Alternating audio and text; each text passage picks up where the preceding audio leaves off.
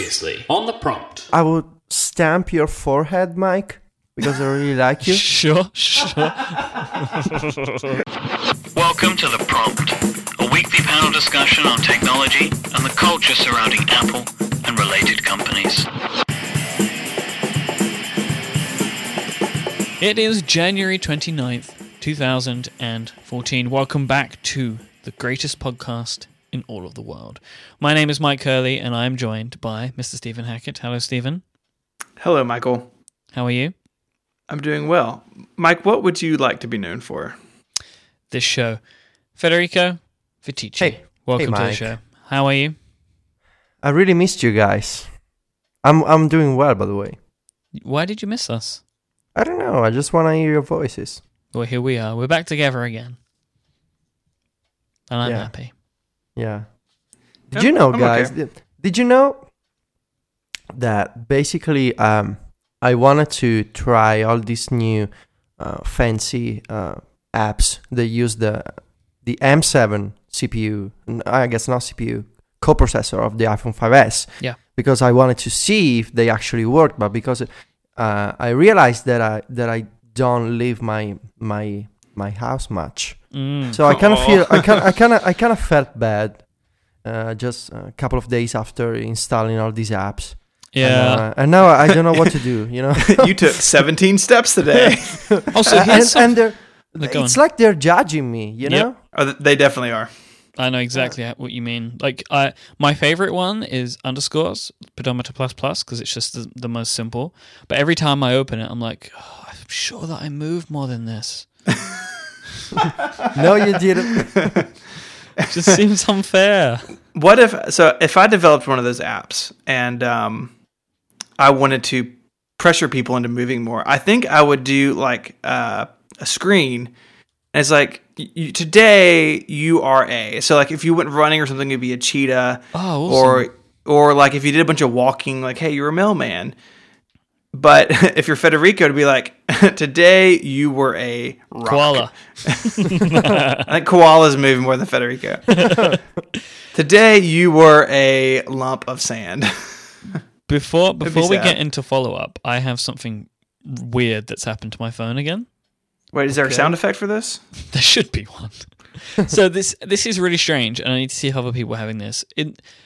Over the last 2 days, all of the apps that I've been opening have been asking if they can, like, they've been re-asking me if they can use, like, contact data, address book data, coprocessor information, all apps that I previously said yes to, and now they're You know all what you asking should me do? again.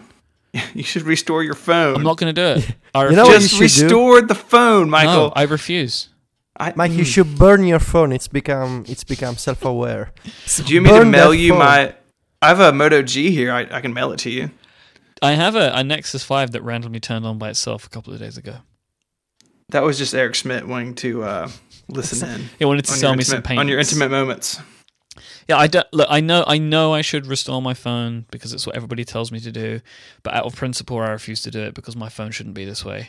And I'm waiting for 7.1 because people keep emailing me and DMing me because they don't want to say it in public. 7.1 fixes all my problems, so I'm just going to wait because I'll tell you why. If I do something to my phone, if I restore my phone and something goes wrong or I lose some data that I don't want to lose, I will be really annoyed. Where at the moment, It's so easy to do. you don't lose anything. I can live with it and I get interesting stories to tell. And now basically every single listener is going to be re-asked for all of this information because it seems to be what happens. Something happens to me. My phone's ahead of the curve. Something happens to me and I wouldn't maybe say ahead of the curve. I would maybe say worse than everyone else's. That works too. Another strange thing that happened related to my phone. I found out a couple of days ago when I received my phone bill that my network didn't process my upgrade correctly, and I've been paying for 2 phone contracts since September. So there you go. So it's like you have two. So it's like you have 2 phones. You have the day phone and the night phone. I have no idea where the SIM card is. How did you not notice your cell phone bill doubling? I don't pay attention to these things. It comes out by direct debit, which you don't understand what that means. No, I do understand what that means, but it's still money. It's like, oh, it's just on the internet. It's not real. It's not Bitcoin. It's a real thing. Well, I've been putting all of my money into Bitcoin, so... Oh, God. I've been mining. That's going to... Spoiler alert. That's going to end really well for you. The Bitcoin market just crashed because Mike Hurley put his money in it. I can hear the emails coming. So if you don't want to restore the phone, maybe what you could do is just turn it off and put it in some sort of sack. But that sack inside a barrel, and then fill the barrel with concrete and sink it in the river. I might do that. It's a demon. I see the point. I see the point that Mike wants to make, because I think that if you don't restore a phone from a backup, you lose all your messages, right? Yes. And that's seriously insane. That's the Casey List problem. He had some app that sucked them all out. Yeah, I know that there are ways around it, but there's other stuff. There's like game data, and where will my Vespa notes go? Like, where are they going to go? Because that doesn't sync. Like, there are things that I will actually lose if I don't restore from backup. And then people say to me that if I don't do a fresh install and start over, then I might as well not bother at all. And I'm not saying so. I think you're misunderstanding what I'm saying. No, I know. I'm not saying like clean restore, start from scratch, the full Matt Alexander, which I think is how he operates. Yeah. I think a good safe middle ground is do a secure backup to iTunes, so all your passwords are saved in the bundle. Restore the OS and apply the backup. If then you're having issues, sure, like nuke it, wipe it from the face of the earth. But I think a simple OS restore might solve a lot of your issues. Or move to China and install the update they had today. I don't even want to get into that. Like, I'm going to put that thing down. Keep dropping. Is that Spider-Man? Maybe. I don't want. I get it. I get what people are saying to me. I also do get lots of messages of people telling me that they restore and they still get all the same problems. But for me now, this has become a matter of principle. I feel like I shouldn't have to reinstall my OS every couple of months. Like, I feel like I shouldn't have to do that. My phone should be made in such a way where I do not need to do that. Or if I am going to restore... Clearly. Yes, so Apple need to fix it. And I'm going to get another round of messages today telling me that 7.1 fixes all my problems. I just wish everyone who... Yes, even if you aren't running the betas or don't know that, send Mike a message. Mike, why not run 7.1 beta? You have access to it. Yeah, I don't... I tend not to run the betas unless they're like the we both installed iOS 7 in San Francisco. No. I was going to say I run the full version upgrade. The much scarier betas. Yeah. Well, no. To be fair, I want to be fair. I ran it on an iPod Touch that I bought specifically for the purpose. You put it on your phone and watched your battery tick down by the minute. I undid it when I got home. So. I mean, short of drowning it in the river, I think you just have to wait or be a grown-up and restore like a gentleman. Mm-hmm. I have to be a grown-up and restore like a gentleman. Well, I decided to put all the cliches in there. They're good. Should we do some follow-up? So, here's something else that I did. I feel like follow-up is becoming what Mike did in the past week. It's like we're just reading Mike's day one entries out loud.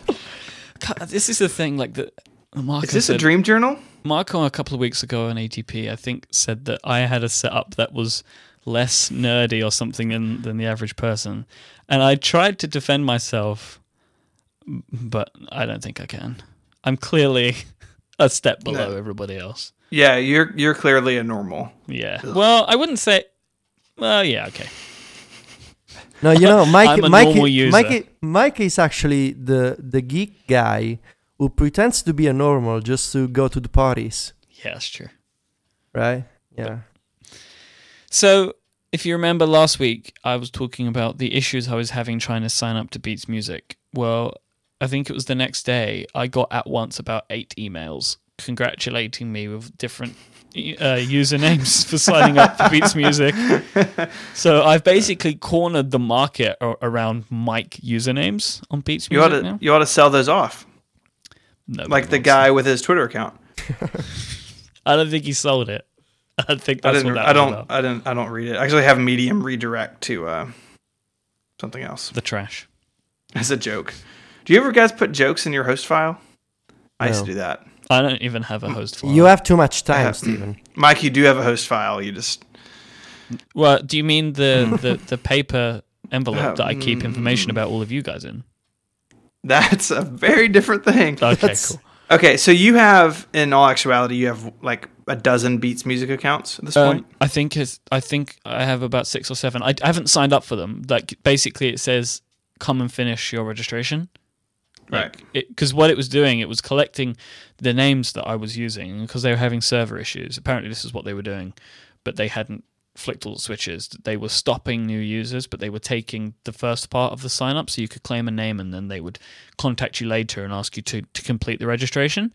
And I know that I haven't signed up with extra accounts because I've had like the marketing email come through. You know, you get like marketing emails for services.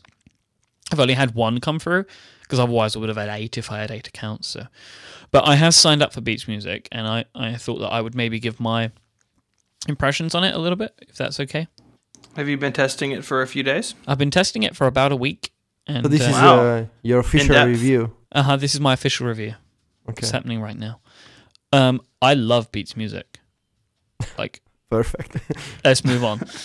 So I found all the music that I wanted except one artist called the Maccabees. They only had one album of their 4 albums. Oh, the Maccabees. Yeah, that's from a few years ago, right? They've had a bunch of albums over the last maybe 5 years, and they only had their first album. I don't know. I just remember one specifically. I don't know why. That's okay. Yeah. Sorry, Mike. The recommended playlist feature is so good. Like, I agree with you, Federico. Your review of Beats Music was awesome. I read that last night.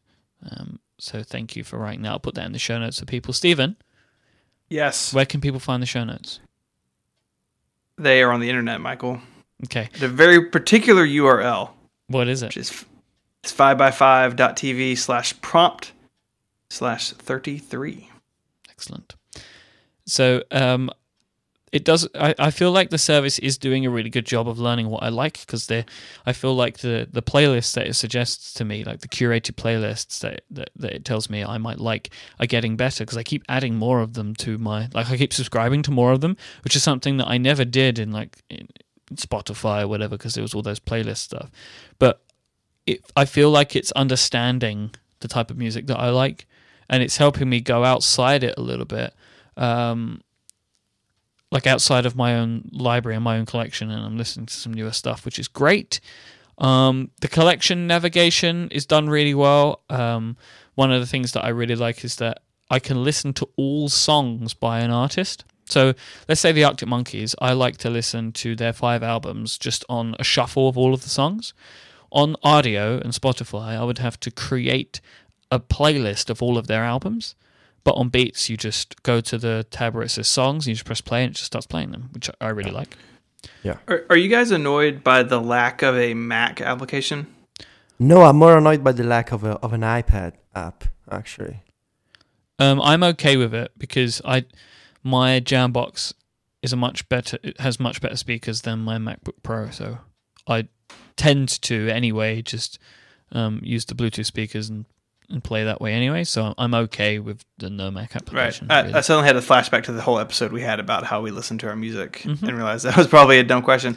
It kind of bugs me. I think part of it is that in my day job, I spend so much time in the browser, like doing web development type stuff, and so I'm actually did it today. I'm constantly closing the wrong tab or the wrong window or the wrong browser, and for my music to stop is annoying. And so I actually.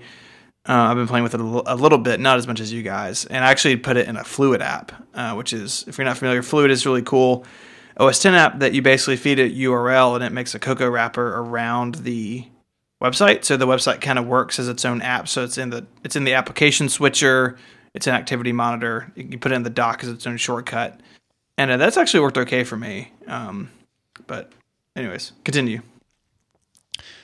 Changing the audio level is so stupid. So the level of the volume, it doesn't have on-screen controls to do this, but when you press one of the buttons, it brings up an on-screen control. I don't understand the reasoning for that. It makes no sense to me at all.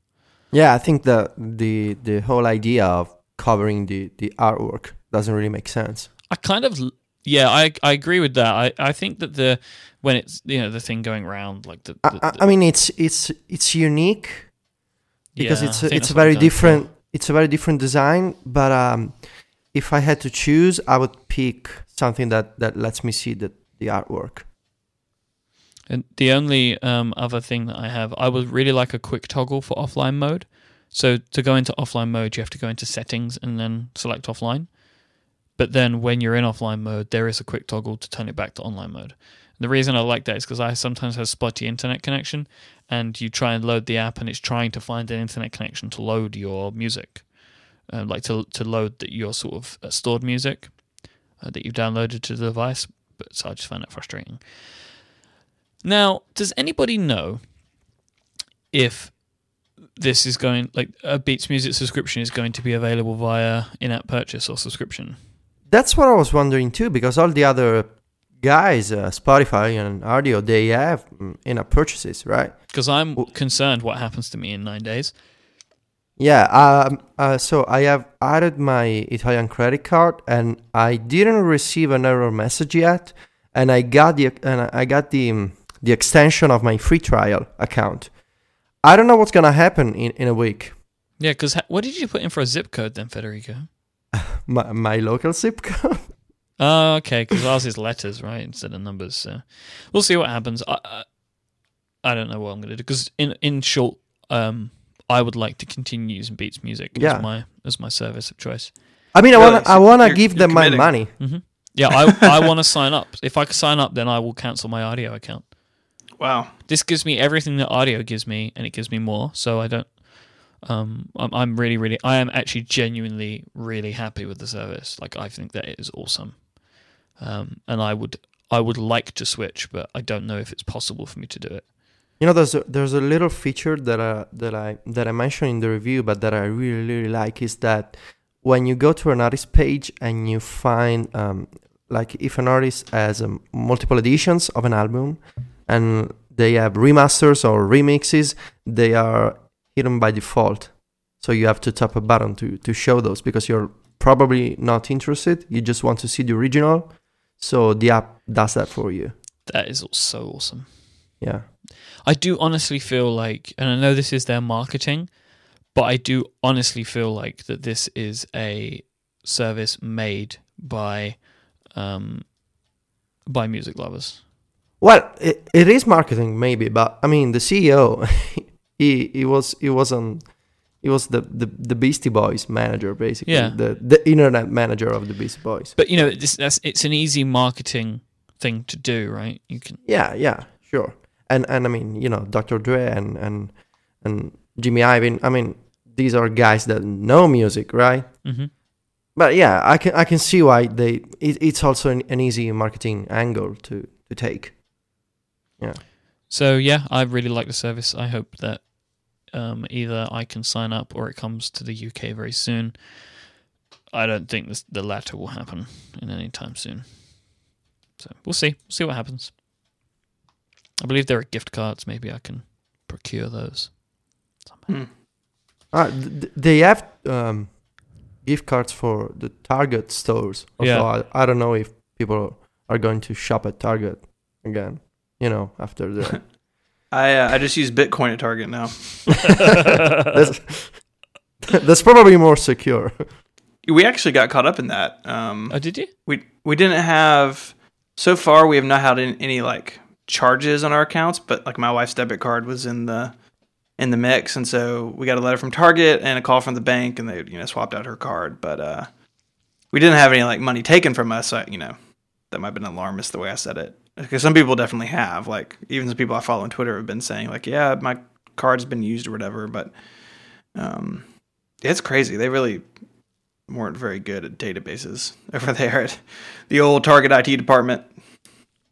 Can you ask your hacker if he can buy some Beats Music cards for me and Mike? Yes. Okay. I will tweet him. At hacker.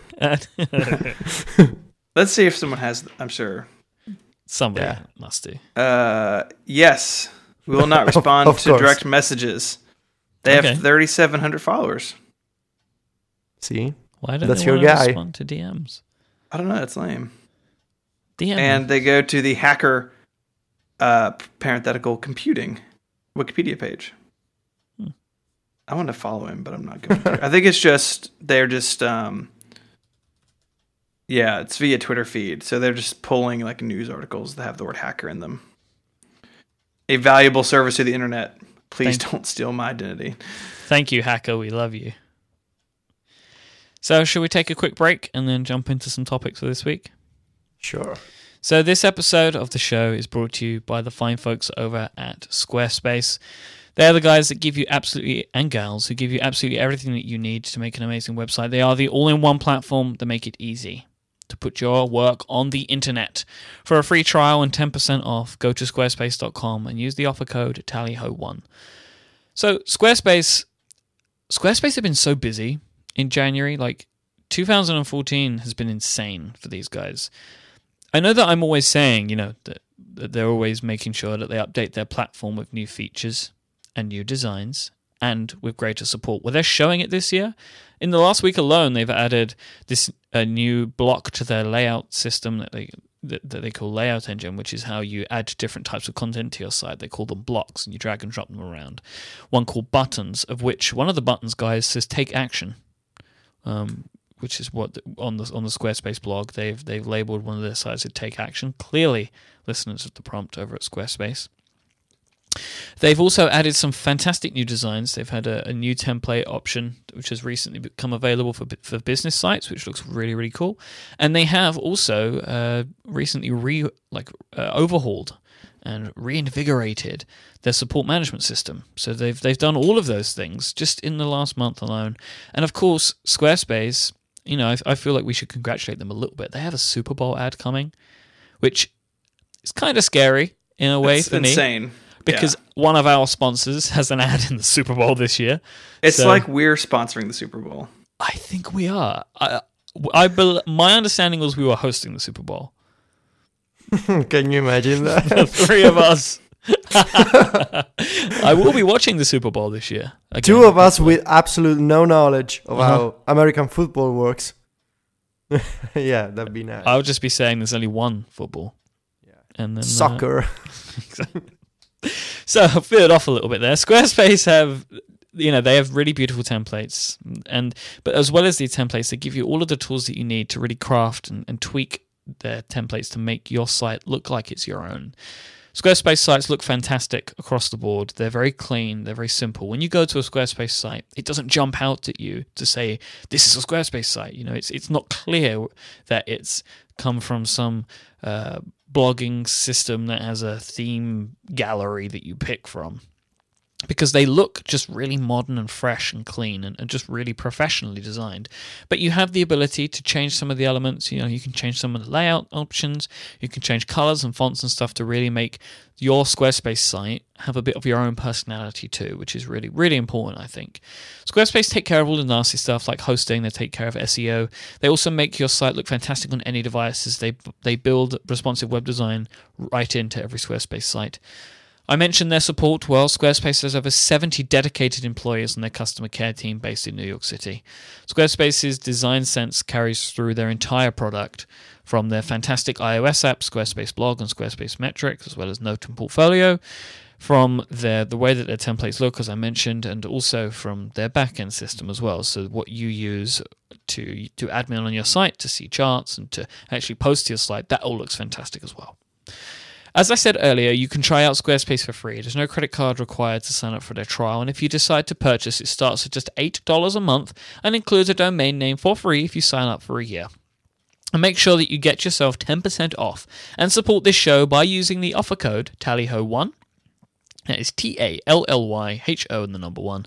Thank you so much to Squarespace for their support of 5x5 and their continued support of The Prompt. So I wanted to talk a little bit today about, it's kind of like two pieces of follow-up merged into a topic, which is Ember for Mac and iOS, developed by Real Mac Software. So this week, Real Mac have released some updates for their Mac version and iOS version. I picked Ember previously as one of my weekly picks on the show. And they've added some really cool stuff. So obviously they've added the iOS app in since then, but a couple of things that have come to both Ember on the Mac and Ember on iOS now. They have like annotations, so you can add text and draw like lines and bubbles and stuff. I really like, they have this like magic, they probably give it a better name than this, but I'm going to say like magic annotation thing option. I think it's smart drawing. Of course it is, Federico. Of course you would know. Magic annotation, it's better thought. Magic annotation sounds good.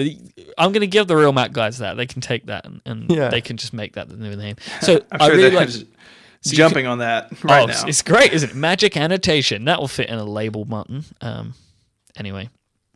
Put a background around it so people know it's a button. Yep. So hey, we should back up a second. So for people who maybe not remember what Ember does, what does Ember do? So Ember is like a digital scrapbook. So there's a bunch of different things that it does. You can, like apps like Droplr and Cloud App, you can do screen grabs and they go right into your Ember app and then your library, which you can sync by iCloud. And it also does feeds. So you can subscribe to RSS feeds in the Mac version, and it will pull in all images and content from an RSS feed, which is pretty cool. So if you subscribe to a design blog or something, it's basically a way of keeping media or in the basics, whatever you want to put in it. Really, I think is right. Screenshots, photos, whatever. Yeah. They can take that too. Screenshots, photos, whatever.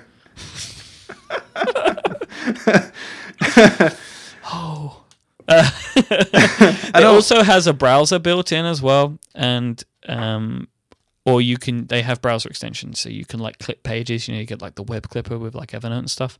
So really, it's kind of like a bunch of these different types of scrapbooking or clipping applications rolled into one. The iOS version, as well as having magic annotations, which they've just added, which is basically you draw with your finger or you can draw with your mouse on the Mac. So like you draw a circle in your messy way and it pops it out to a perfect circle, or you draw a line and it turns it into an arrow, that kind of stuff, which I really like that. I think that's a really nice way of doing that, especially on iOS where it can be a bit fiddly to put those sort of annotations on. They also have an auto import feature of screenshots. So if you have I think this would be really useful for app developers, so you want to collect up different screenshots of either your app or apps that you like, and it will just pull them all in automatically, and then you can make your annotations to them as you wish, and they can sync it to your Mac so you can make more there. So one of the other things that's interesting that also ties back to something we spoke about before is the monetization options that they've chosen for this. So Ember for iOS is free, and they've added annotations and auto import as two separate in-app purchases. I think annotations is $4.99 and auto import is $1.99. Federico? Yeah, that's right. So I think that this is a really interesting idea. It's the first time that Real Mac, I believe, have done any freemium options, and the head of Real Mac, Dan Council, he wrote a really good blog post a couple of days ago about different types of app pricing models, paid, freemium, and paymium, which is an interesting one that came up. So I wanted to just bring up that this stuff's happened to Ember. I think it's really interesting. I like to see these guys trying out new things. Do either of you guys have anything else that you'd like to add before I talk about paymium for a minute? Yeah, I think that, of course, this isn't the first time that developers are trying this free app with in-app purchases approach. I mean, I'm thinking of Paper, the iPad app by 53, and there are other apps that try this process of giving you the free app but unlocking features with separate payments. What I find interesting is that I'm thinking about this trend of freemium apps, right? So you have the ability to unlock the features you want, right? So it's not crazy to think that users end up having different experiences with the app, because maybe, Michael, you bought the screenshot automatic import, but I didn't. whereas I use Ember as an annotation app, but maybe Stephen doesn't. So it's interesting to think of developing an app as a new kind of creation process, because users have this modular approach. So it's like you're buying little plugins for the basic app, and then you have to decide how you want to use the app based on your needs, which can be, I think, great in terms of exposure, because the app is free, and then if you want to pay, you decide to purchase the features that you need. But it also makes me wonder if maybe doing so will get us to the point where there is no unified vision behind an app, because you just keep putting features for people that need them, whereas in the old days you used to build an app with a specific set of features that you had in mind, and you sold that app, and if the users liked it, they bought it, otherwise they didn't. So the times they are changing. Oh, the times they are changing.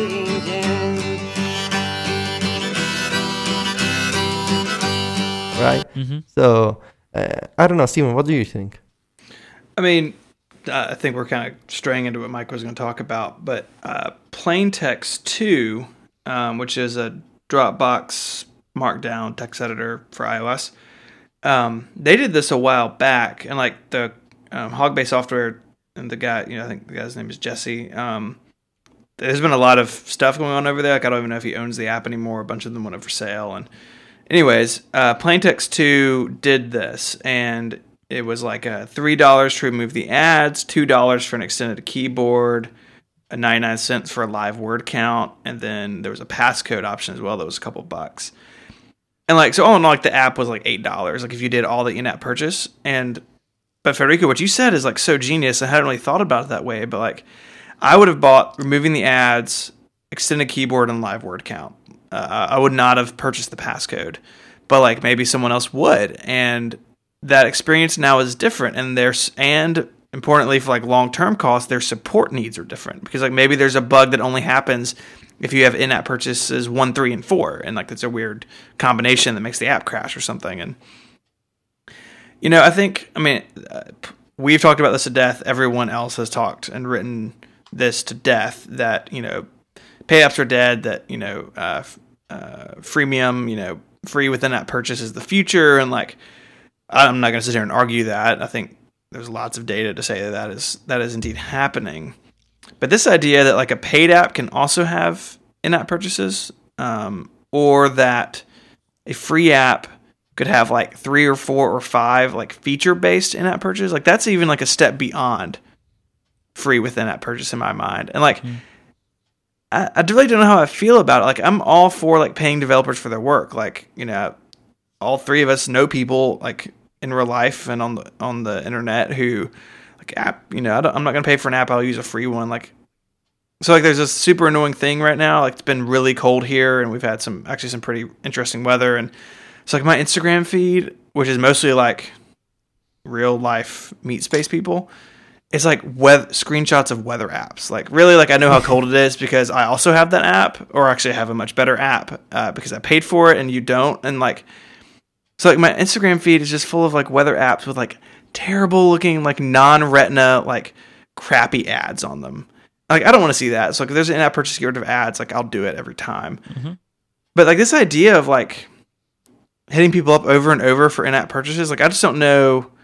Like, is that too far down the road that we're going? Is something like paymium too far? I think as long as the intention for usefulness remains clear and pure by the developer. So, like for example, in the instance of what the Real Mac guys are doing, there's a couple of different things there, and as Federico kind of mentioned, you could potentially be using the app in a different way. So it maybe makes the app cheaper for you overall. Let's say, for example, they wanted to charge $15 for the app, or they could charge $15 in in-app purchases. Well, the app might only cost me $5 overall because I'm only going to use $5 of the features. I think it's an interesting new way to go. I think in this instance, I do like it. I agree that, you could potentially go too far with it. I don't know how far is too far. I think at the point where it becomes confusing for when you're trying, like, there's like 12 different things here, and this one looks like it contradicts this one, and this one's a bundle pack, and that's where it starts to get a bit like, I don't really know what's going on anymore. But I think that it's maybe the only way that we can go, in all honesty, because it seems like paid app development isn't working anymore. I actually kind of like the idea of paymium, add a new feature. If I want it, I can pay for it. If I don't want it, I don't have to pay for it. I think that seems perfectly fine to me. I like to be able to support the applications that I like to use, which is the whole thing that comes around every time somebody releases a brand new app. It might stop developers from needing to do that, which would be good, which would be really good. I just fear the world where, like, I download an app in the App Store and, like, it's just an empty shell of what it could be if I chucked more money at it. Well, yes, that's what we don't want to happen, right? Unless it's free. I mean, I would even say, even like if it's free, like at that point, it kind of becomes like super crappy, like 5-day trials. Like, well, yeah, the app should be able to function, wants, though, don't they? Everybody wants, but trials. Everyone is stupid. Make bad decisions. Yeah, I think that it's something worth keeping an eye on. I think in this instance, I like it. I actually do think that they've done a good thing here. I think paymium is an interesting thing to keep an eye on. I hope to see some developers that I quite like, and trust, like these guys.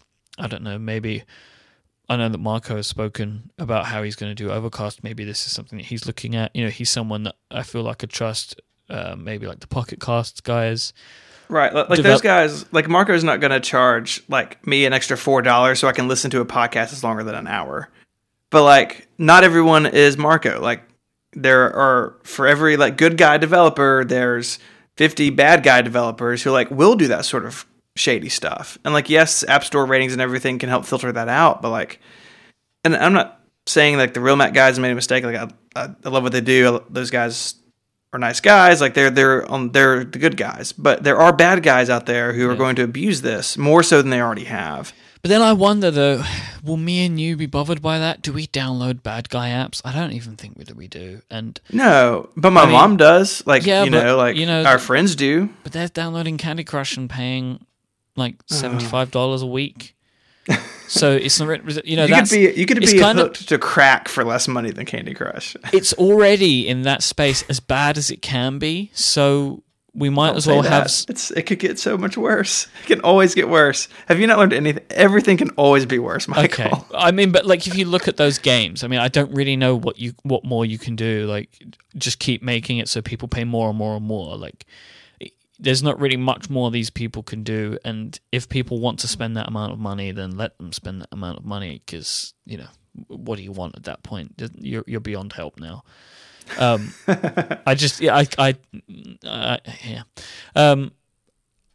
gonna give for Marco. I would quite like it if he made people pay like $100 for like 2 times speed. Because nobody should ever listen to a podcast that way. No, sinners. Mm-hmm. Maybe Apple could charge people to use their dock on the bottom.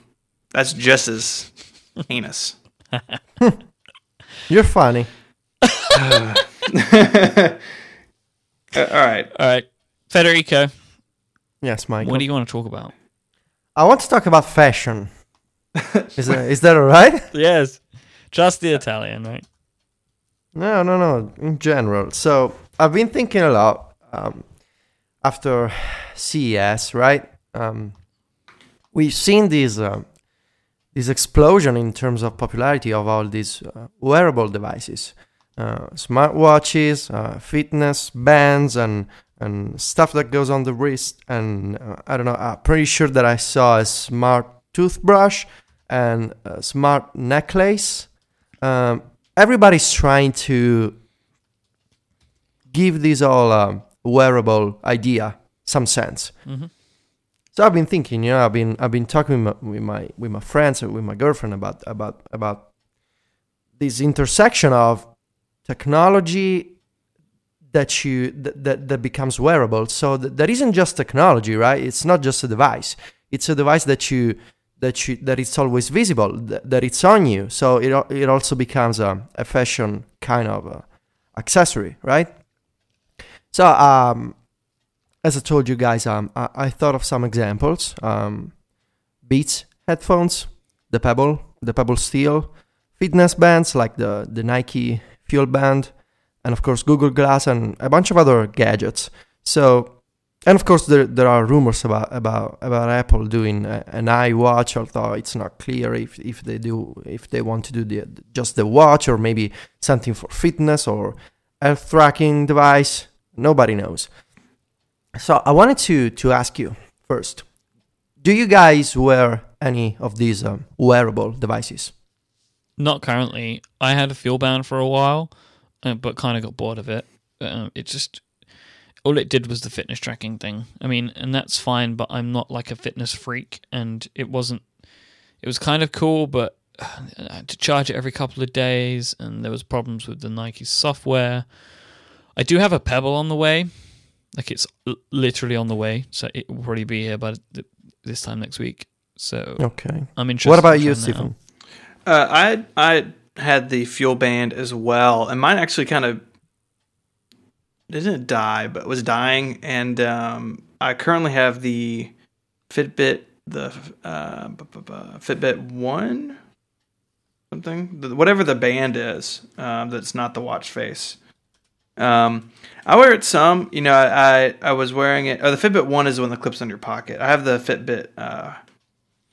I'm waiting for the page to load. I have the Fitbit Flex. Okay. Fitbit Bitfit Flex, and I wear it some. I don't wear it every day. I like it a lot more than the Fuel Band.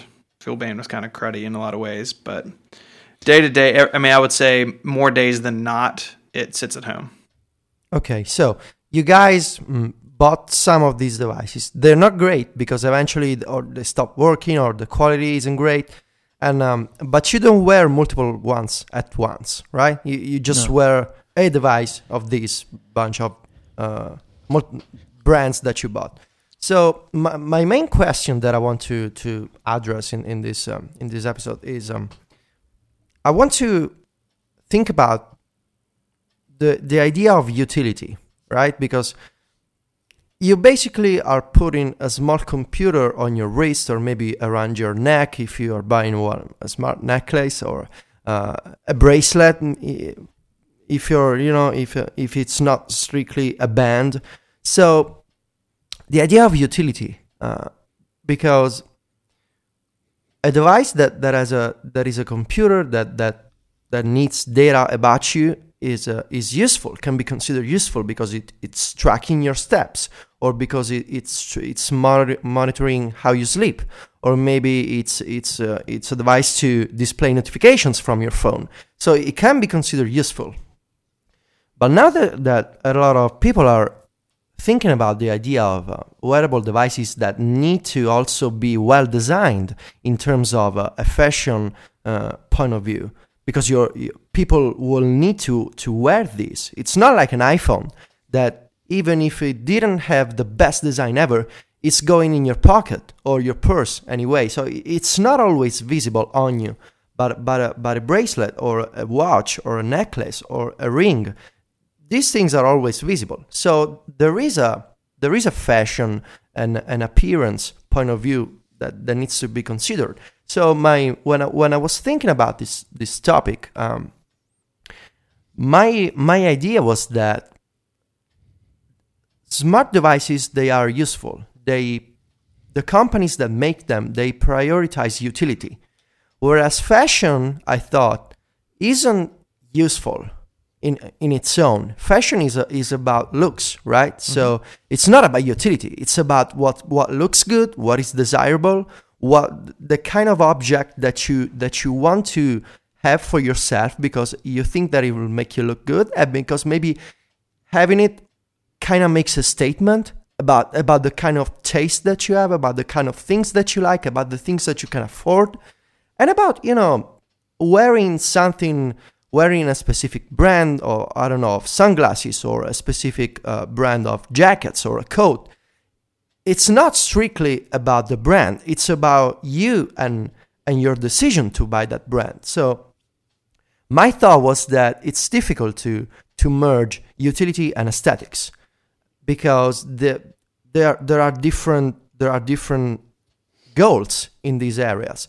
But after thinking about this and talking about it with my girlfriend and with other friends, I realized that I was wrong, because if you consider fashion, it is useful. It's not useful in the way that computers are useful. I think that fashion can be considered useful in a different way, because people who are buying fashion objects and accessories, especially, right? Wearable accessories like rings and bracelets and necklaces and I don't know, glasses, right? These things are useful because they accomplish the goal of making you look better, of making you look more fashionable and trendy and just making you look good to the world. Mm-hmm. So there is a common thread of utility in having a device that is a computer and having an accessory that makes you look good. So having found this common idea, how do you balance the need to? How do you balance computer utility and fashion utility? And is it possible to, with modern technology, with the current state of modern screens and batteries and wireless communications, is it possible to find the perfect mix of computer utility and fashion utility? And so that's why I came up with those examples, and I thought that we could quickly run by them. So for the first one, of course, was the Beats headphones, right? Mm-hmm. So Mike, you mentioned that you have a pair of Beats headphones.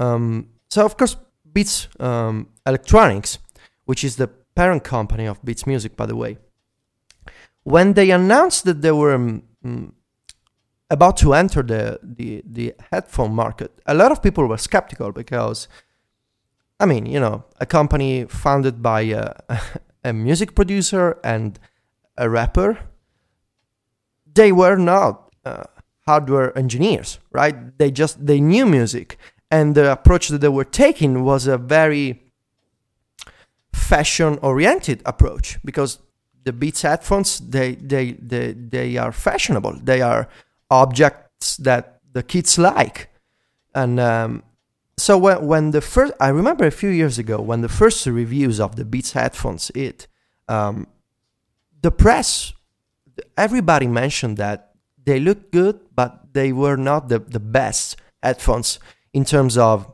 technical performance, because the bass was overblown, and because you could find better options by buying other brands like Sennheiser or, I don't know, Sony headphones. Mm-hmm. What happened though is that over the years, the premium headphone market has basically exploded in the US, and by premium, and I saw a report by the MPT group from a couple of months ago. Basically, by premium they mean headphones over $100, and it is growing. And now I'm looking at this report. It has increased 73% year over year in 2012. And of these premium headphones, Beats has taken something like 64%, which is a huge stake in this market. So basically, they have these headphones that they don't produce the best sound. A lot of people actually hate the way the Beats headphones render sounds, and they are made by a rapper and a former music producer who knows a lot of people in the industry. They are trendy, they are fashionable, they are popular among. I remember when the U.S. basketball team for the 2008 Olympics, there were photos of all the U.S. basketball team with these Beats headphones around their necks. So they are very popular among celebrities, and so some basketball players, football players, of course, personalities in the music industry. The tech nerds and the tech reviewers hated it.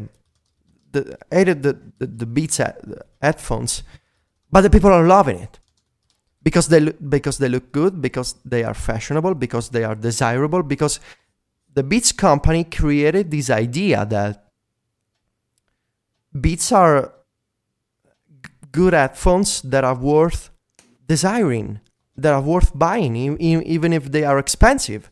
And so, Mike, I want to ask you, what's your experience with these things? So I was bought Beats as a gift a couple of years ago for Christmas, and I was pleased to get them. Like, yes, it's a fashion thing, you know. In part, I do think that they look cool, and they sound. I mean, they sound pretty good. Like they were better than any other headphones that I owned, except for the professional ones that I use for podcasting. But you wouldn't use these as plugged into my iPhone. It would just be weird. And I used them for a long time and really liked them. I haven't used them for a while. It was mainly because the ones that I had the quite large ones. I can't remember what they're called, maybe Studio or something. They require batteries to power them. The bigger ones, I guess they're doing whatever they're doing, like processing of the sound or amplification and stuff. And that kind of frustrated me, just recharging the batteries every now and then. I use them when I travel now, you know, to be on planes and stuff, because they're my over-ear headphones that I have. I've been thinking about trying to get some more, but I haven't decided what I want yet. I'm looking for some headphones that have a good mic and audio controls and stuff for the phone. So I've been looking at that. But, I mean, overall, I was not disappointed at all about my Beats headphones. I thought they looked good. They sounded pretty good. Mm-hmm. So yeah. So you see what happened here. So they had an existing market, right? And they thought that they could approach it with a different angle by saying, "Hey kids, we are this cool new company. There is Dr. Dre. There is this music producer who worked with Eminem and Rihanna and a bunch of other cool guys. We are making headphones. And why are we making headphones? Because we think that it's important that you ditch the cheap earbuds that you get with your iPhones, and that you listen to music with these cool new objects that don't make you look weird in public, but that are actually saying that you are one of the cool guys because you are wearing the headphones by Dr. Dre, and because look, LeBron James is wearing the same headphones." So it's a very clever marketing campaign, but it also says that now, never mind the fact that maybe technically these aren't the best headphones. I think that to be successful in fashion and in marketing, you don't necessarily have to produce the best product. No, you have to produce the product that people think is the best. It has to be the most desirable. Yeah, it's the most desirable. I don't even think it's about people thinking it's the best. I mean, as clever as the Beats headphones gig is, it's not at all original. I mean. You can look at tons of products that do the same thing, and you can see BlackBerry will hire Alicia Keys or whoever to be like their creative director, and it's the same type of idea where like, let's not yes, like the product's fine or it's not fine or whatever, but there's a status that comes with owning them and wearing them on the subway, and that's what you want is, you know, to be cool like LeBron or like all these other guys. And when he's like, yes, like it's clever, but it's not like they didn't come up with this. Like they didn't just dream this. No. I think they actually came up with the idea because all the other headphones by like they did it in the headphone industry, but they didn't. But history is littered with products that have used this tactic well before Beats showed up on the scenes. They did this in the headphone world, and obviously quite successfully, Yeah. right? Like they're just like Yeah. printing their own money. But like lots of other companies do this in lots of other verticals. Yeah, but that's the point, right? Because the headphone market never saw this kind of approach, like the celebrity endorsed approach. So all the other companies, like now you can find Sync by 50 Cent, which is another kind of headphones. There is Soul by Ludacris, which, by the way, I think that they sued the Beats company. I don't know what's going on, and. So it's true, Stephen, that it was not the first time that a company was trying look at this celebrity that likes us. It wasn't the first time, but it was the first time for headphones, which was a niche market. And so that was the idea. And in the show notes, we'll put a link to an interview with the Beats Electronics co-founder and last year at the Dive Into Media conference with Paul Mossberg. And the summary of that interview is that Beats thinks that they got kids interested in audio equipment again, thanks to a cool design that was created by a former Apple designer, which is something worth thinking about. And next up in my list is the Pebble Steel. So, of course, there is a lot of talk about, Apple is doing a smartwatch. Samsung came up with the Galaxy Gear, and which, by the way, has a weird commercial. And there are a bunch of other guys doing the smartwatch thing, and there are some huge displays that go on your wrist. There are some smaller watches. There are companies trying the designer approach by creating these smartwatches with design brands. But of course, the Pebble is the most popular one. And the Pebble Steel reviews came out yesterday, and there is a review by Nilay Patel at The Verge, which is very positive. There is a nice video and some cool photos. And I gotta say, I think that the Pebble Steel looks nice, certainly better than the original Pebble. And I asked a couple of friends of mine to what they thought about the Pebble Steel, and they all said that it looked better than the first one and nice overall. Mm-hmm. Maybe not.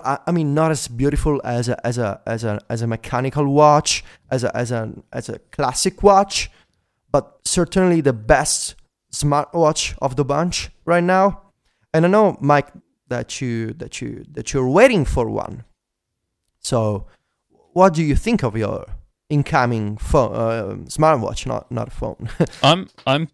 I bought it because I liked the way it looked, in that it looks a lot better than the previous one. I have a better watch. I own two watches that look nicer than this, in my opinion. But I feel like for the functionality, and the mix between the functionality and the apps that they're adding and the way that it looks now, I feel like that they've kind of moved into a nice sort of middle ground of it all. Like as Nilay says in the review, it looks like a normal watch now, where the original Pebble kind of stood out on people's wrists because it looked weird. It wasn't normal. It didn't look normal. It was this big acrylic plastic thing. But this just looks like a regular watch. And I'm really looking forward to it, actually.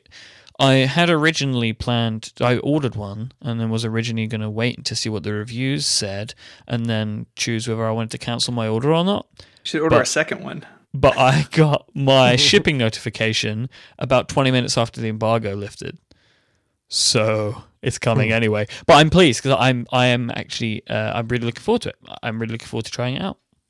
Yeah. So you have a couple, sorry, Stephen, go ahead. No, I do want to talk about, Mike's talking about the functionality, and I think we can there's some more fashion stuff too, but it's important to know, especially for our audience of Apple people, that the Pebble is actually kind of relatively limited on iOS. They have an app store now, and so you can check into Foursquare on your watch, but really it's just connecting through your phone, obviously, and Yelp and a couple other things. But on iOS, the notifications over Bluetooth system is really limited, And I actually backed the Pebble on Kickstarter. So I had a Kickstarter edition, so I reviewed it now almost a year ago, and that review's in the show notes. Doesn't hold up super well because the software has changed so much, but it's still relatively basic. Like, you get a notification on your phone, it pushes to your watch vibrates, and I think it can light up. You can change what it does. And like, that's about it. You can't like interact with the notification because iOS doesn't allow you to interact with notifications. Like, it's just you read it and it goes away. On Android, there's a lot more flexibility there. And so I put a Pebble white paper about iOS in the show notes. But like, if you're looking at this thing to be like a smartwatch from like, I don't know, like Mission Impossible, like it's not that. It's maybe the closest thing we've seen, and definitely, even though there's some talk about the fashion itself, I think it's the best one we've seen. I mean, I think it looks fine. Like, I'm not going to order it, but it's not because of the looks. It's because I don't really care for how little the Pebble can actually do on iOS. For me personally, I mean, and I'll see if my hypothesis is correct. Yes, the notifications are limited, like what you can do, like you can just read them or whatever in pretty much every case. I feel like that's something that would be very useful to me, because I have my phone on my desk at work to see incoming notifications. A bunch of them I don't need to do anything with. It would be nicer if I didn't have to have my phone out on the desk all the time and could just see those things coming in. Would you wear the Pebble still at a formal dinner for business? Yeah. Okay. So, a couple of points I want to make about the Pebble. The first one is actually something that John Gruber wrote yesterday, and it's a really smart point. Basically, he's saying that the Pebble still is primarily a men's watch, because traditionally women's watches are smaller than men's models, and I think this is an important point to make, because looking ahead at the wearable devices that we're gonna get, I think that we're going to see a differentiation between men's and women's models, because, you know, obvious reasons. Traditionally, accessories are different depending on different models that you want to make, and this of course becomes a problem if you want to make these devices mainly about the screen. So if you're going to put a larger screen on the men's model and a smaller screen on the women's model, and then we're going to talk about fragmentation of fashion accessories. That sounds interesting. Gender fragmentation. Yeah, and then you've got you can't call one the men's and one's the women's, right? You can't do that. It's that is an interesting point. That seems like it's a potential minefield. Yeah, and about the screen too. Another question that I want to ask you: what happens if all these new devices that go on the wrist are primarily screens, right? That maybe are flexible screens or flat screens, I don't know. But let's say they are screens with information displayed on them.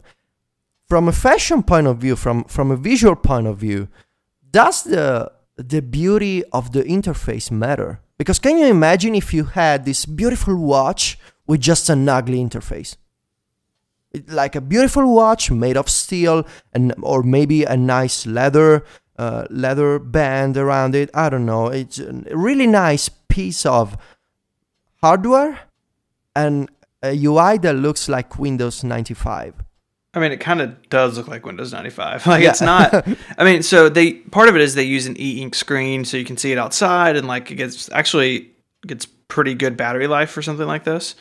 But there's some trade-offs there, mostly on like you just can't do a lot of high-end graphics on e-ink. I mean, if you look at your Kindle, you know, and you have a book with a photo, and it kind of looks kind of gross. So it's not great, and the controls aren't great. But like, I mean, Myke, you're not going to be wearing your Pebble Steel in 5 years, like, because something, you know, much newer, much better, maybe from Apple, maybe from someone else, is going to be out. Mm-hmm. And so I think all of this stuff, like, you know, I think the fitness bands, I think Pebble Steel. I think Google Glass, like all this stuff is in its very infancy, and that's really important to remember. Like, you're not spending. How much is the Pebble Steel, Mike? $250? Yeah. Like, you might wear that thing for a year and a half, and actually, or less, and it's outdated, and so it's kind of expensive to get in on that right now. Set aside all the fashion stuff, like just from a technology standpoint, like it might not be a great investment at this point, like no matter how it looks. And I think, Federico, you're right. Like there are trade-offs there with the look of the UI and the look of the watch, and like maybe they can update it, maybe they can't, but I guess time will tell. Yeah, because when I go to my parents, or maybe when I'm waiting at the doctor's office, there's usually a bunch of magazines on the table, right?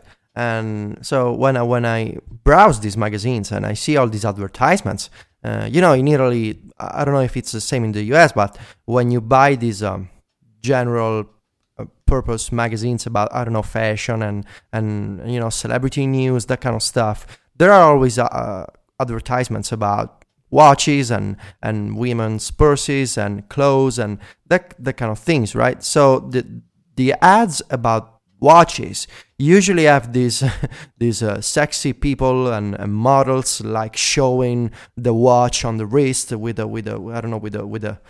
attractive face, that kind of stuff that magazines do, and I wonder if it's conceivable to see these advertisements with these models and people posing for a camera and then showing, I don't know, like a notification on the wrist. It just doesn't. Yeah. I just cannot imagine it. Yeah, it's like now like people post embarrassing photos on Facebook, so it's like you're completely smashed, and like if you zoom in on the wrist, there's like a sext from like your roommate's boyfriend. Like, yeah.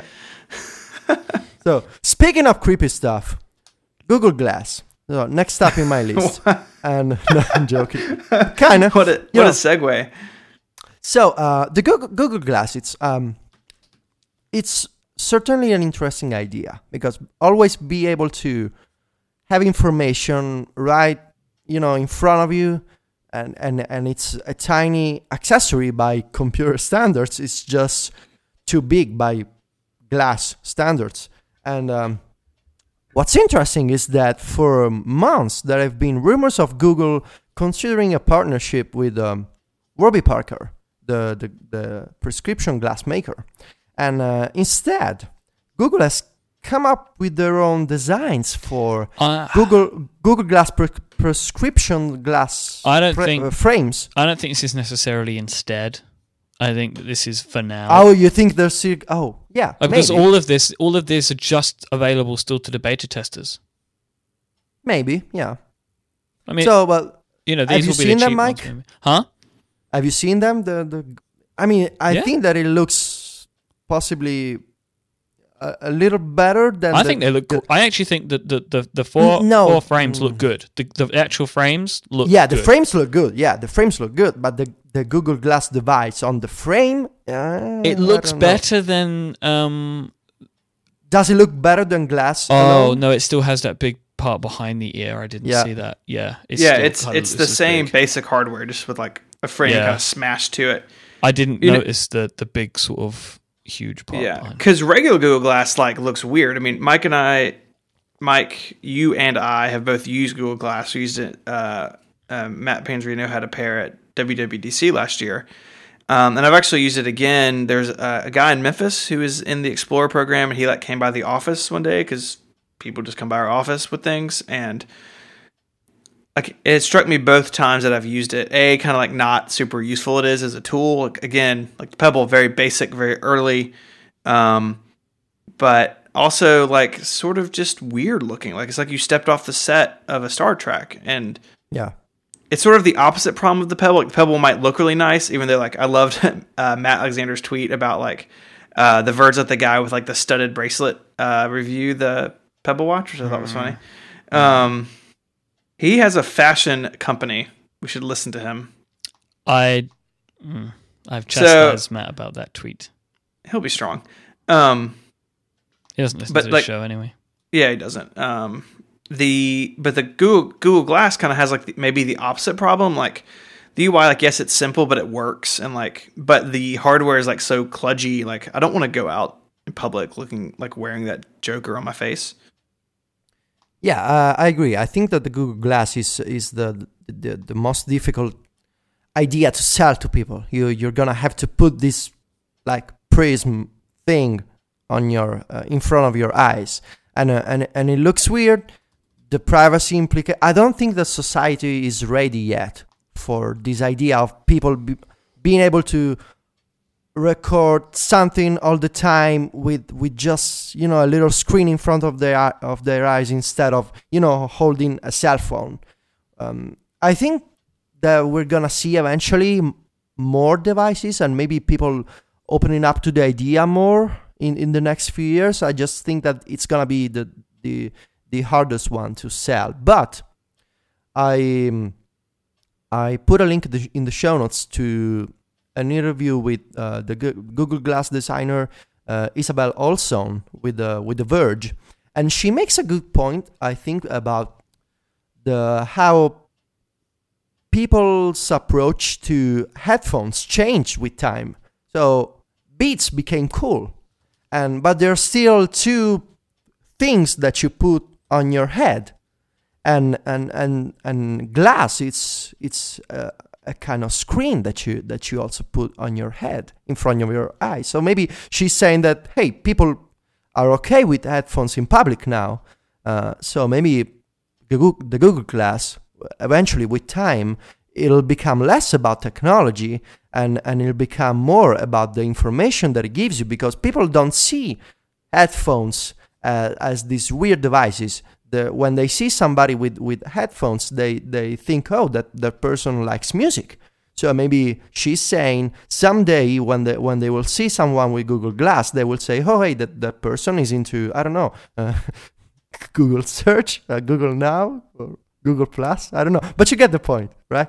So you guys still with me? Mm-hmm. Yeah. Okay. I think a device please, like Google Glass is the future. I think that this design doesn't work, and there's work that needs to be done to make the camera function better for people around you. But I think that stuff like this sort of wearables are it really, in essence, is about having your information more and more accessible and more integrated in your life, and in front of your eyes is maybe as good as that gets. I do think I would like to have a camera that accessible. There are sometimes things that happen in my life where I'm like, I wish I got a picture of that, but couldn't get my phone out of my pocket, open the camera. But if I could just like tap my eyeglasses, which I wear every day, and take a picture, I would like that. But yes, there is something that either needs to be done, around the way that the hardware works so that people aren't so creeped out, because it is weird when you're talking to somebody who's wearing them. Like, it is a strange feeling because there's a camera there. It is a weird feeling to be face to face with somebody wearing Google Glass. So either they need to do something from the hardware side, or just people's perceptions need to change, which they will anyway, I think, over time, as all of these devices, all of these types of devices, smartphones gave us cameras that are with us all the time. Somebody's holding up their smartphone on the train or on the bus, and they might be looking at it, but they might be taking a picture of you. Initially, that was, I think, kind of weird, but now I think we've moved past it, and we're less freaked out by it. So I think that it will come, but it's maybe still a little ways down the way. And I don't think that Google were trying to say anything else. I think that they appreciate that it's not right now, but they need to work on it right now if they want it to be ready for whenever they want to release it. All right, so last device on my list, and this is possibly the strangest and most specific one. It's the Netatmo June bracelet.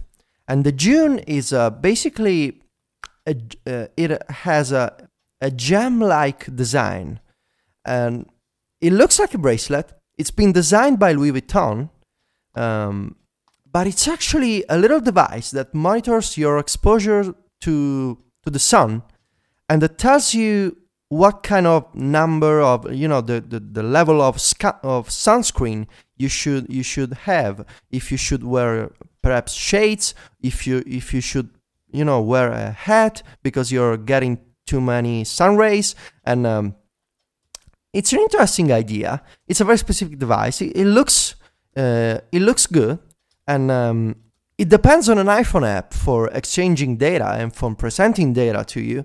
And it's gonna come out in a few months, and I think it's a cool idea to think about. This a very specific device that looks like jewelry, but that accomplishes a very specific function. And on this line, I also saw another company called Ezio, which they make these kind of jewelry accessories that they display notifications.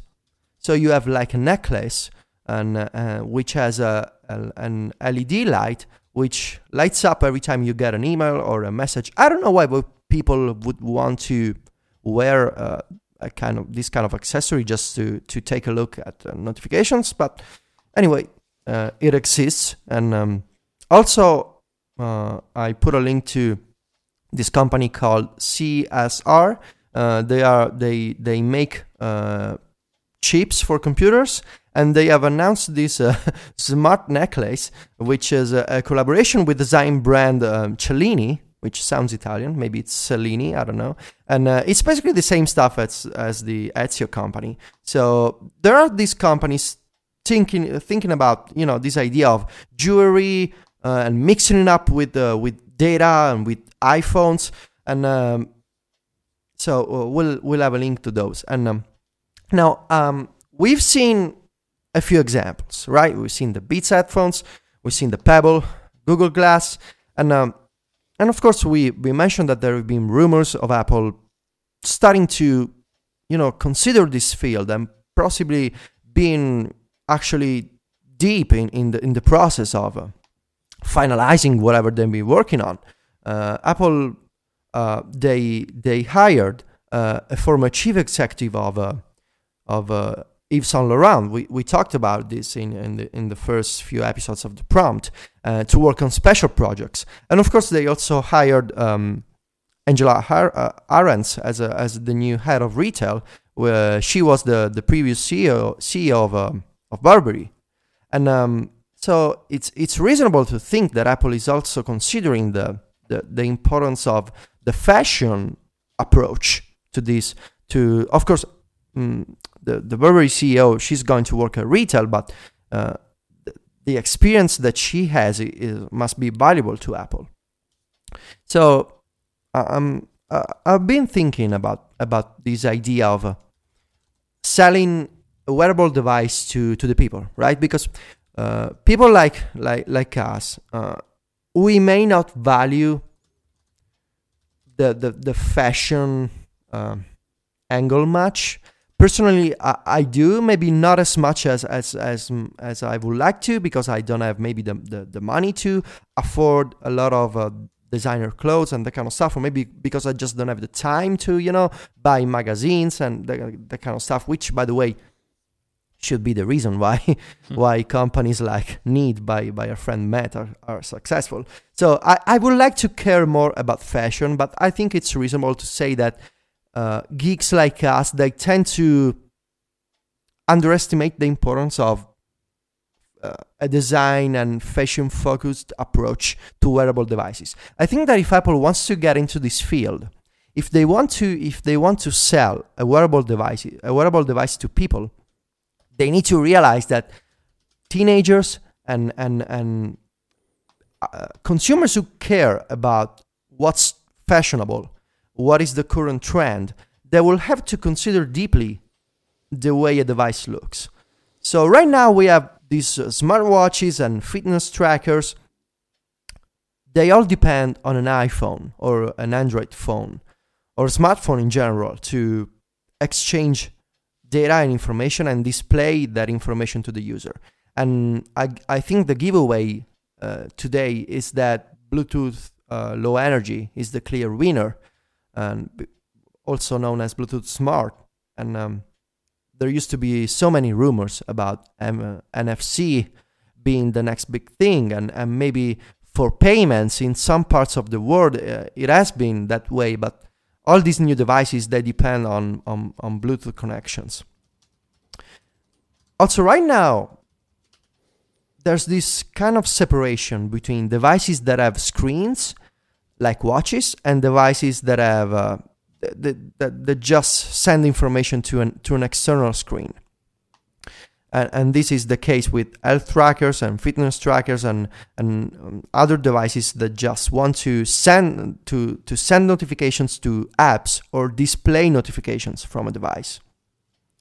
So in 2014, we'll probably see Apple doing more in this field.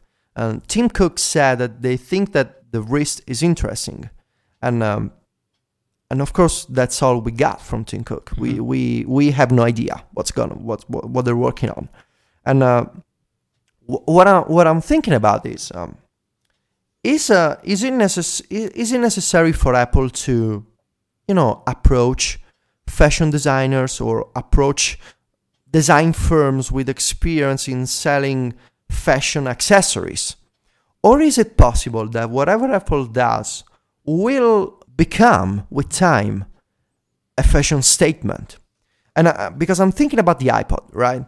The original iPod wasn't announced or maybe even conceived necessarily as a fashion accessory, but with time, it did become a fashion statement. It became a status symbol. It became, having an iPod and showing the white earbuds and it became a fashion thing. You were cool if you had an iPod. But I think Apple kind of fell into that. Like exactly. They saw it happen, and then like the iPod Mini came out. Right, it's smaller. Like they had all these accessories for it. It was had color cases, and I don't think Apple would make that mistake again. Like if they are going to go after like the fashion market, they're going to like jump in. Like you see it with the iPhone 5C, like with the colors and like all the cases, and they're like the colors they used are very trendy. Like the circles on the back, like it's a very trendy thing in design right now. It's like I think Apple's trying, and yes, they've brought on the guy we talked about months ago, whose name I cannot pronounce or remember. But like I don't know how serious they have to be about it, like intentionally. Like I think Apple views all of its products now as fashion items, whether they strap around your wrist or they're in your pocket most of the time. They want them to be fashionable when you have them on the table or in your hand in public. So, I agree, but I also think that for something that you're going to wear, and especially if you're, I think that women tend to accessorize more than men, and so I've been talking to my girlfriend and to other female friends about this because I wanted to have different perspectives than mine, and I think that we as tech nerds, we tend to think of accessories as like the word itself says, an accessory. It's not the core experience, right? It's gonna be an accessory that you may or may not use. But for something that you're going to wear all the time, and for something that is fashionable, an accessory is not actually an accessory, because when you're wearing an accessory, it is part of a. It is just as important as your shirt, as your jeans or skirt, as your purse, as your hat. It's another core component of the way you dress up and you go out, right? So I do think that Apple won't do the same mistake again of kind of falling into this the iPod is a fashion item surprise. So but I have to wonder to conclude. I'm wondering if software will become the big difference this time, and I don't know if we're going to see a device either with a screen or without a screen, if the focus will be on interacting with this device or just wearing it to give other devices like iPhones and iPads more personal data about you. I don't know if Apple wants to create a device that you use manually, that maybe there's a screen, or if it's just something that they need to, perhaps to monitor your fitness status or your health or your sleep. I don't know. What I'm thinking about is whether, when you buy a classic watch, when you buy a mechanical watch, you don't have to worry about status software updates, right? A classic watch will basically work for decades. Well, more than that, charging the battery every couple of days or every day. Yes, exactly. So you don't have to worry about, my watch doesn't run the latest version of the software of the watch OS. And of course, you don't have to worry about, changing the battery, recharging the battery, like you said. And like I said before, if this device has a screen, how does the software interface become a part of the whole, fashionable experience? Is it necessary to have a screen? Is it necessary to have a really customizable interface? Because, when people like to buy fashionable items and accessories, but they also like to make them their own. They also like to be unique in a way when they buy a watch. Perhaps they want to buy a different wristband. Perhaps they want to buy the leather one, or maybe they want the metal black one. So people like to customize these things when they're going to wear them. So I have to wonder, is Apple a company that lets users customize their experience that much? Maybe not, but maybe in a way yes, because maybe even something as simple as the wallpaper on the iPhone, it is a customization feature. So maybe if they're going to produce a wearable device, they will allow users to make it their own. In conclusion, it's difficult to predict what Apple itself will do, because we don't know, and because we just have a very confused idea that the wearable market is going to be something big. We don't know if by wearable we mean a watch or a fitness tracker or something to monitor the way you sleep, or a notification system that you wear on your wrist. We don't know. What we do know is that more and more companies are getting into this field, and more companies are considering the fashion approach. Many companies are reaching out to fashion designers, to design brands, to get help in designing wearable devices that look better, that are desirable, that are cool, that are that respect modern trends. And on the other hand, many designers, many fashion brands are trying to work out deals with tech companies because they don't want to become irrelevant. Because all these companies, they are seeing this trend of smartwatches, picking up steam, and they're saying, we don't have the expertise to produce a smartwatch. We just know how to produce a classic watch, a mechanical watch. What's going to happen if all of a sudden, in 5 years, the smartwatch is the new iPhone and we are BlackBerry, basically? So we are seeing all these designers and brands reaching out to tech companies to say, hey, we can help you designing a watch or a bracelet or a band. I mean, we are seeing that there is a gold Nike Fuel band. There's gonna be a Fitbit Flex designed by fashion brand Tory Burch this spring. So it's interesting to see what was going to happen with tech meets fashion. I think it's gonna be important. As for Apple, I have no idea, because Apple is also the company that likes to do things on their own without considering the market.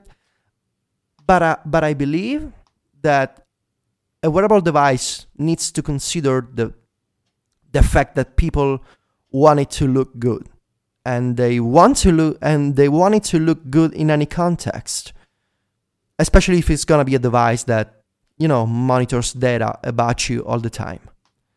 And so yeah, that's it. That's just something that I've been thinking about. Yeah, I mean, I think the part about like what does Apple do, I think is endlessly interesting. You look historically, Apple will let a market sort of get going, and they'll let other players make mistakes. Then Apple will come in, assumingly with the knowledge of those mistakes, and blow things out of the water. Right? There were MP3 players before the iPod. There were smartphones before the iPhone. There were tablets before the iPad. But what Apple brought to the table was not something that was just a little bit better than, the MP3 player or the smartphone, but a giant leapfrog over everything in the market. So you look at things like the Pebble Steel and the Galaxy Gear, and it's kind of easy to imagine like the iPod Nano as a watch band thing, which like I tried and it was terrible in every way. Maybe we can dig that link up, Myke. But I'll find it. And Federico, you talked about it in our iPhone episode. Like, what are the three things? What is the internet communicator of, wearables? Which is a sentence that I never thought I would say without jumping off a bridge. But like that's the thing that like I can't wrap my head around is what is a leapfrog over what's there now. I think we've touched on a lot of the elements. I think we talked about how the UI has to be good. I think we talked about longevity. Like if you're going to buy a $250 watch or a $300 iPhone, you want it to last several years. And I don't know if the things on the market now do that. So it is interesting. But at the same time, I think it would be ridiculous for us to talk about this and like with any assumption that Apple's going to do anything. Like, I mean, how many articles do you guys read on like a weekly basis of like, there's not a television yet, there's not a watch yet in this case, like they're not doing these things, innovation is dead in Cupertino. Like no one got on stage and promised this. Like there've been hints, but Apple has always played games with words. Like that's kind of their thing, actually. And so if 2014 comes and goes and there's no iWatch, giant air quotes, it doesn't mean that Apple is doomed or that Tim Cook has fallen and hit his head on the back of the toilet and like dreamed up the flux capacitor and has spent 30 years building it. Like it just means that they're not ready, and Apple doesn't do things before it's not ready, or that they're not going to do anything. And like that's fine, because on this side of it, like Federico, I think you're absolutely right. Like fashion and tech and where those things meet is increasingly important. But we don't know if it's going to be increasingly important for like the next year or two or like the next 10 years. Like we can guess. Like the assumption is that this is the future, and I think it is. But we're still in the very like early stages of all this stuff. And so to say that Apple's going to do X, Y, and Z, and if they don't, then they're screwed. Like there's no foundation for that sort of statement at this point. Yeah. Yeah. I just think that we're gonna see. It's interesting to watch other companies trying to tackle this problem, and I find it especially amusing to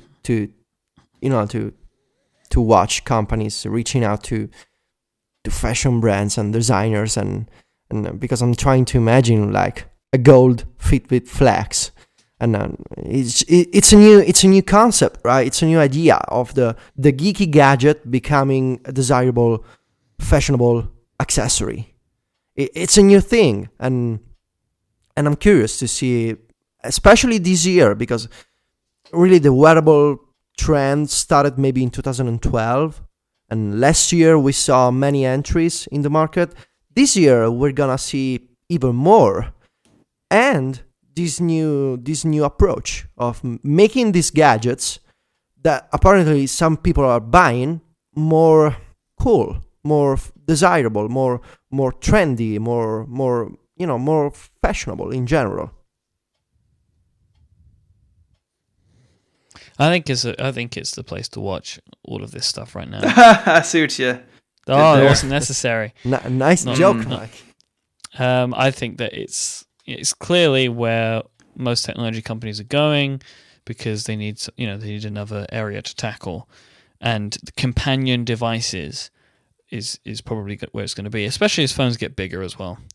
As phones get bigger and bigger and bigger, and Apple's phones are about to get bigger, it would appear, it makes sense in a way for us to have a smaller device which connects to our phone, which might seem like overkill, but as time goes on and we use our phones more and more and more, I think that becomes more important.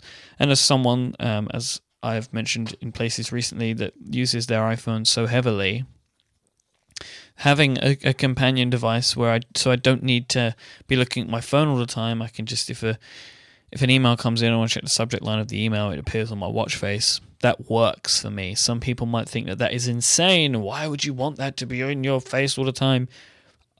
Maybe I come from a different place. Maybe I was growing up in this, so it's always been a part of my life, so I don't consider that stuff intrusive.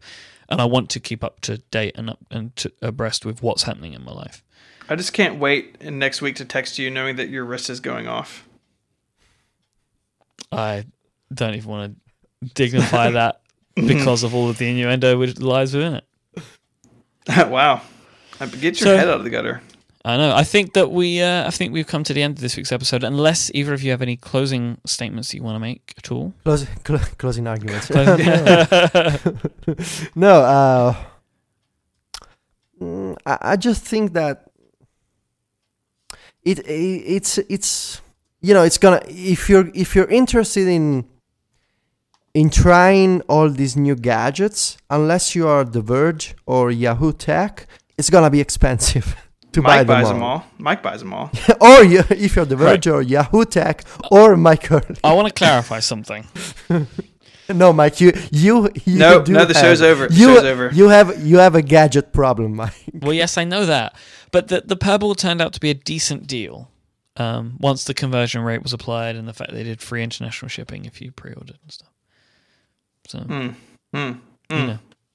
remember, our economy's better than yours. So. That's probably true. Oh, it is true because our currency's stronger. It's simple. It's not about race. All right.